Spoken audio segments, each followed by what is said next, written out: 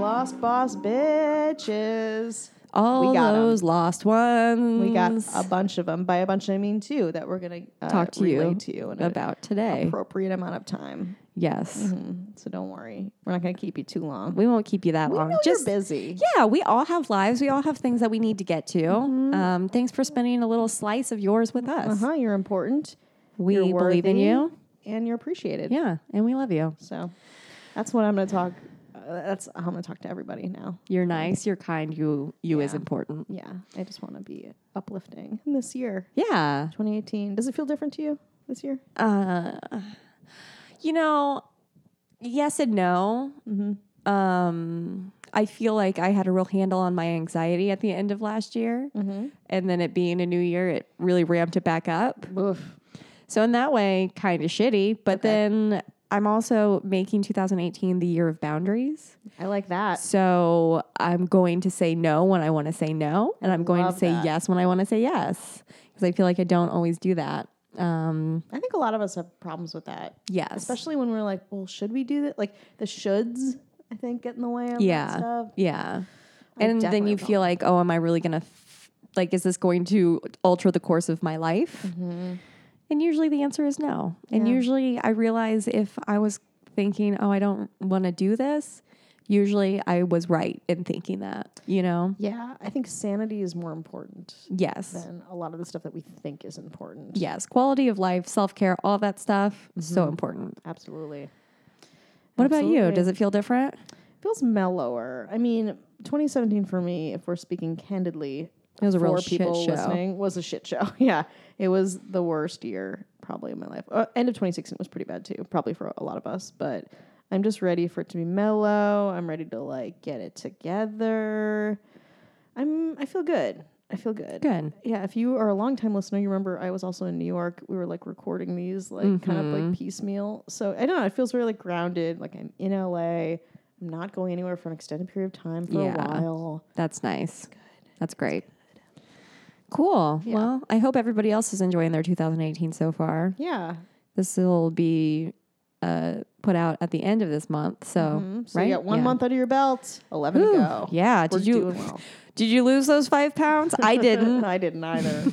I did not. I am on track to not do that. That's right. I'm on track to gain more 5 pounds. Samesies. So yeah, sure. I'll go first. My lost boss bitch this week is Hannah Sinesh. It's weird because I don't. First, it's Szenes, and then people change it to Sinesh. So I'm gonna say that that's how you pronounce it. Let's do it. Common theme in Lost Boss Bitch is we're not just sure. A bunch of Midwestern bitches just trying to get these words out. Other bitches' names. But we respect you still. Yeah, we do. We just don't know what's going on. We got clunky tongues. Yeah, we know that you guys mastered 14 languages. We barely know one. Yeah. Okay. And the way we say it is not correct. Yeah. Just getting it out there. Yeah. So Hannah was a Jewish paratrooper trained to rescue Jews during the Holocaust. Whoa. Yeah. Pretty fucking cool. Wow, that's amazing. I don't remember how I found her, but once I did, I was like, you're the one. Yeah. So she was born July 21st, 1921 to an assimilated Jewish family in Hungary. Ooh. So I didn't realize this, but when Jews would assimilate around those times, it meant that they kind of got rid of their traditional garb. Some converted to Christianity. It doesn't seem like her family did that, but they wanted to blend into their cultural surroundings. Her father was a playwright and a journalist, but he died when she was 6. She definitely took after him literarily. She kept a journal from the time she was 13 until shortly before her death. And she was enrolled in a Protestant private school for girls. But they also accepted Catholic and Jewish pupils. If you were not Protestant, though, most of those of the Jewish faith had to pay up to 3 times the amount that Catholics paid. Jesus. Catholics and Protestants paid. Protestant tax. But because Sinesh was considered a quote-unquote gifted student, she only had to pay twice the regular tuition. Only double. Yeah, just double. So because of knowing that bullshit and the situation that Jews in Hungary were facing at the time. It was becoming pretty precarious. This is, just pre-World War II. It prompted her to embrace Zionism, which I also was not. My parents are going to love this episode. So will my husband's parents. Oh my God, Jewish parents. Yeah, they're like, you this hate is so Palestine. nice. So she joined the Maccabea, Maccabea, yeah. Maccabea? Or you can say Maccabea. Strong. There we go. I've been working on my ha. Yes, it's beautiful. Thank you. Which was the Hungarian Zionist Students Organization. And when she finished school in 1939, she decided to immigrate to the British Mandate of Palestine to study agriculture, and join a kibbutz. Yeah, nice. Yeah. Which at the time was pretty much, for those of you that don't know, a commune with ideals in sociology. You know what I mean? And Zionism. Yeah, like socialists. Yes, exactly. So it's, it's a co-op. People work together. Yeah, it's co-op. You raise your kids together. My great uncle was on one for a while. I would love to live on a kibbutz. Yeah, although Kibbutz. when I was in Israel, I saw that they're very small. Like you don't get a lot of space to yourself, Oh. which I need at least a little bit of space Yeah, to me myself. too. But I do like people cooking for me and cleaning my shit up. So True. And I love being surrounded by goats, and I feel like there would be goats there, right? yeah, there's got to be a goat there. A lot of goats. If you don't have a goat, What are you doing? Yeah. What the fuck are you doing? So blah, blah, blah, blah, blah. She joined Haganah, which was the parliamentary group that laid the foundation for the Israeli Defense Forces. Blah, blah, blah, blah, blah. I have this. Okay. In 1943, she enlisted in the British Army and the Women's Auxiliary Air Force as an aircraft woman, second class, and began her training in Egypt as a paratrooper for the British Special Operations Executive, also known as SOE. Ew. So after her training on March 14th, 1944, she and two colleagues, Yul Palgi and Peretz Goldstein, were parachuted into Yugoslavia and joined the Yugoslav Partisans, which was a communist-led resistance to the Axis power, Wow. chiefly Germany. Maybe you've heard of them, the Nazis. Oh. Yeah. So in Occupy, blah, blah, blah, blah. After landing, they learned that the Germans had already occupied Hungary. So the dudes decided to call off the mission as it was too dangerous. But you know what Hannah did? What? She did not call off that mission. And she's like, I'm going to Hungary. Mission on. I'm doing this. I'm going to save my people. Yeah. So she continued on and headed for the Hungarian border. But at the border, she and her companions that were still with her were arrested by Hungarian gendarmes, Yeah. who found her British military transmitter used to communicate with the SOE and other partisans. So they're like, oh, you're an enemy. She was taken to prison, stripped, tied to a chair, then whipped and clubbed for 3 days. Holy shit. She lost a bunch of teeth and was not in good shape. They tried to get the code out of her for the transmitter so they could find out what they were there for and to trap other people that could be coming. But she refused. She was transferred to a Budapest prison and repeatedly interrogated and tortured, but only revealed her name and refused to provide the transmitter code, even when her mother was arrested. Her mom was probably like, thanks, Hannah. Yeah, right. Just tell him the code. Just tell him the code. She's like, no, Mom, I won't do it. I won't do it. Just like, you're going to lose a couple more teeth. And they're like, I I won't do it. God. They threatened to kill her mother if she did not cooperate, but she still refused, not confused. While there, she used a mirror to flash signals out the window to prisoners in other cells and communicated using large cutout letters that she placed in her cell window. Fun, cute. Right? Crafts, arts and My crafts. dorm room. Totally. And one at a time by drawing the Megan David in the dust. Oh, yeah. Yeah. So she really fucking went for it. I know. A little Jewish star in the dust. Yeah, she's oh, my God. just- If there was a film version, it would just blow away. Uh-huh. Oh, well, a single tear rolled down her cheek. She was tried for treason on October 28th, 1944, and was executed by a German firing squad. on November 7th of the same year. At least it's quick, you know. Yeah, that's true. But listen to what this bad bitch did. She refused to be blindfolded, staring squarely at each of her Yeah. executors and her fate. I think I just came, right? I was like, yeah. Just staring right down that barrel at those Nazis. She was just like, fuck you. And she was only 23. Fuck. The ages always throw us off. I know. Like, It is really, you're like, whoa. Whoa. Okay. All right. So I love that. She Wow. kept diary entries until her last day in prison, and one poem from it read, 1, 2, 3, 8 feet long, 2 strides across, the rest is dark. Life is a fleeting question mark. 1, 2, 3, maybe another week, or the next month may still find me here. But death, I feel is very near. I could have been 23 next July. I gambled on what mattered most. The dice were cast. I lost. Oh, God. I was also going to make a joke about it not rhyming, but then I heard the rest of it. I was like, oh, it's really good. Yeah. And Wow. her diary is published in Hebrew in 1946. Her remains were brought to Israel in 1950. And her tombstone was brought to Israel on November 2007 and placed at Sdot Yam, which was the kibbutz that she lived on. Damn. So, yeah. Damn. And that's, I mean, like Israel at that point too, like when she would have like learned how to be a soldier and stuff, would have been like who the fuck knows? Seriously. Very intense. She really... Wow. I mean, had- when you say that she rolled, when she writes in her like poem that she rolled the die, I was like, but you like she signed up for like this life, like Yeah. intense, like wonderful and like brave life, but so dangerous. So dangerous. I mean, she had her convictions and she knew, I'm sure she knew that she was probably going to die when she was... especially like, you know, day 47 into her torture, you know, like once you're tortured for like so long. Yeah. Wow.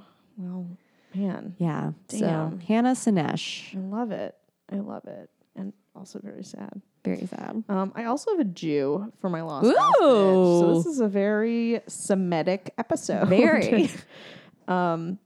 I did Theda Bara, who actually, so your Lost Boss bitch she would be in like the wave of immigrants that left Europe, like kind of a generation later. This was one that kind of came in through Ellis Island, her parents anyway. Anyway, I'm getting ahead of myself. Let me just get right into it. So Theda Bara was born Theodosia Burr Goodman on July 29th, 1885. I love that name. Cincinnati. Yeah. And it's interesting because, okay, so she's an actress. She's like kind of the first sex symbol is what a lot of people know her as, is like kind of this mysterious temptress sex symbol. Born in Cincinnati, Yeah, baby. the sexiest city in the country. Hell yeah. She was born to a rich Jewish tailor, a Polish tailor Jew. And her mom was a Swiss Jew. And so they married. I didn't even know they made those. I know, right? Yeah. She was named after the daughter of U.S. Vice President Aaron Burr, Oh, yeah. too. Aaron Middle Burr, name- sir. Yeah, middle name, Theodosia Burr Goodman. So feminine. I get it. So she went to Walnut Hills High School, graduating in 1903 after attending the University of Cincinnati, baby. Yeah. Cincy and the hizzy. God, I love making fun of Ohio. It's so funny. So she went there for 2 years. She worked mainly in local theater productions, but did explore other projects. They didn't say what. After moving to New York City in 1908, she made her Broadway debut in The Devil. Ooh. Sounds Sounds like a funny romp. right. So it's like young girl from the Midwest, big dreams, right? Tales old as time. Now you're in the devil. Exactly.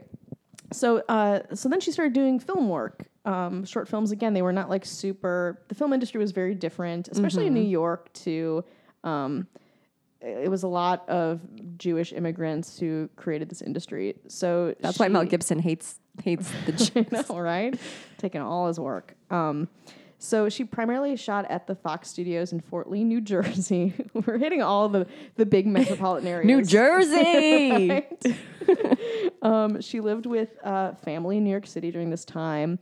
The rise of Hollywood as a center of the American film industry forced her to relocate to Los Angeles to film the epic movie Cleopatra. Oh, who was she in Cleopatra? She was Cleopatra. She was? Yeah, it was one of her biggest hits. And again, it was just like a weird industry because she did a lot of short films, and then she would make these films, and like it was hard to know like what was a hit and what, you know, like there was such a small market for it. And was it still silent at this point? Yes, it was still silent. So, and you will probably, if you know this person, you will know her as the Cleopatra character, because she had like a lot of press photos taken of in costume as Cleopatra. Yeah, okay. It was like very like dramatic eye, you know, like what you would think. Yes. But a Jew, you know, like Right. like very, think about that. So then she got huge after this. People used her for lots of films between 1915 and 1919. She was Fox's biggest star. She was typecast as like a vamp. She was there for 5 years. Her final Fox film was The Lure of Ambition in 1919. In 1920, she turned briefly back to the stage. Oh. And again, she drew a lot of crowds to theater because, you know, she'd finally gotten like some notoriety. That's not the right. She was famous. Yeah, notoriety. Yeah. Sure. But critics never liked her acting. Really? Yeah. It did not translate. It's weird because she did like a couple plays, got into film, and then from film back to theater. And critics were like, oh, yeah, it doesn't. We don't like it's you. a different medium. Like, yeah. It's so weird, though, because she didn't speak in the films. Or I guess there would have been subtitles, right? Yeah, there would have been like title cards, but also like acting in films, it's so like, especially the films of that day. And maybe that would have translated in my mind because it's like big right, moves and exactly. stuff. They didn't like her. All right. They did Sorry, not Theodosia. fucking like her. So her career really suffered without being a contracted Fox actor. So she didn't make another film until 1925, which was The Unchastened Woman for Chadwick Pictures Corporation. Ever heard of them? Chadwick I Pictures didn't. Corporation. No, I haven't either.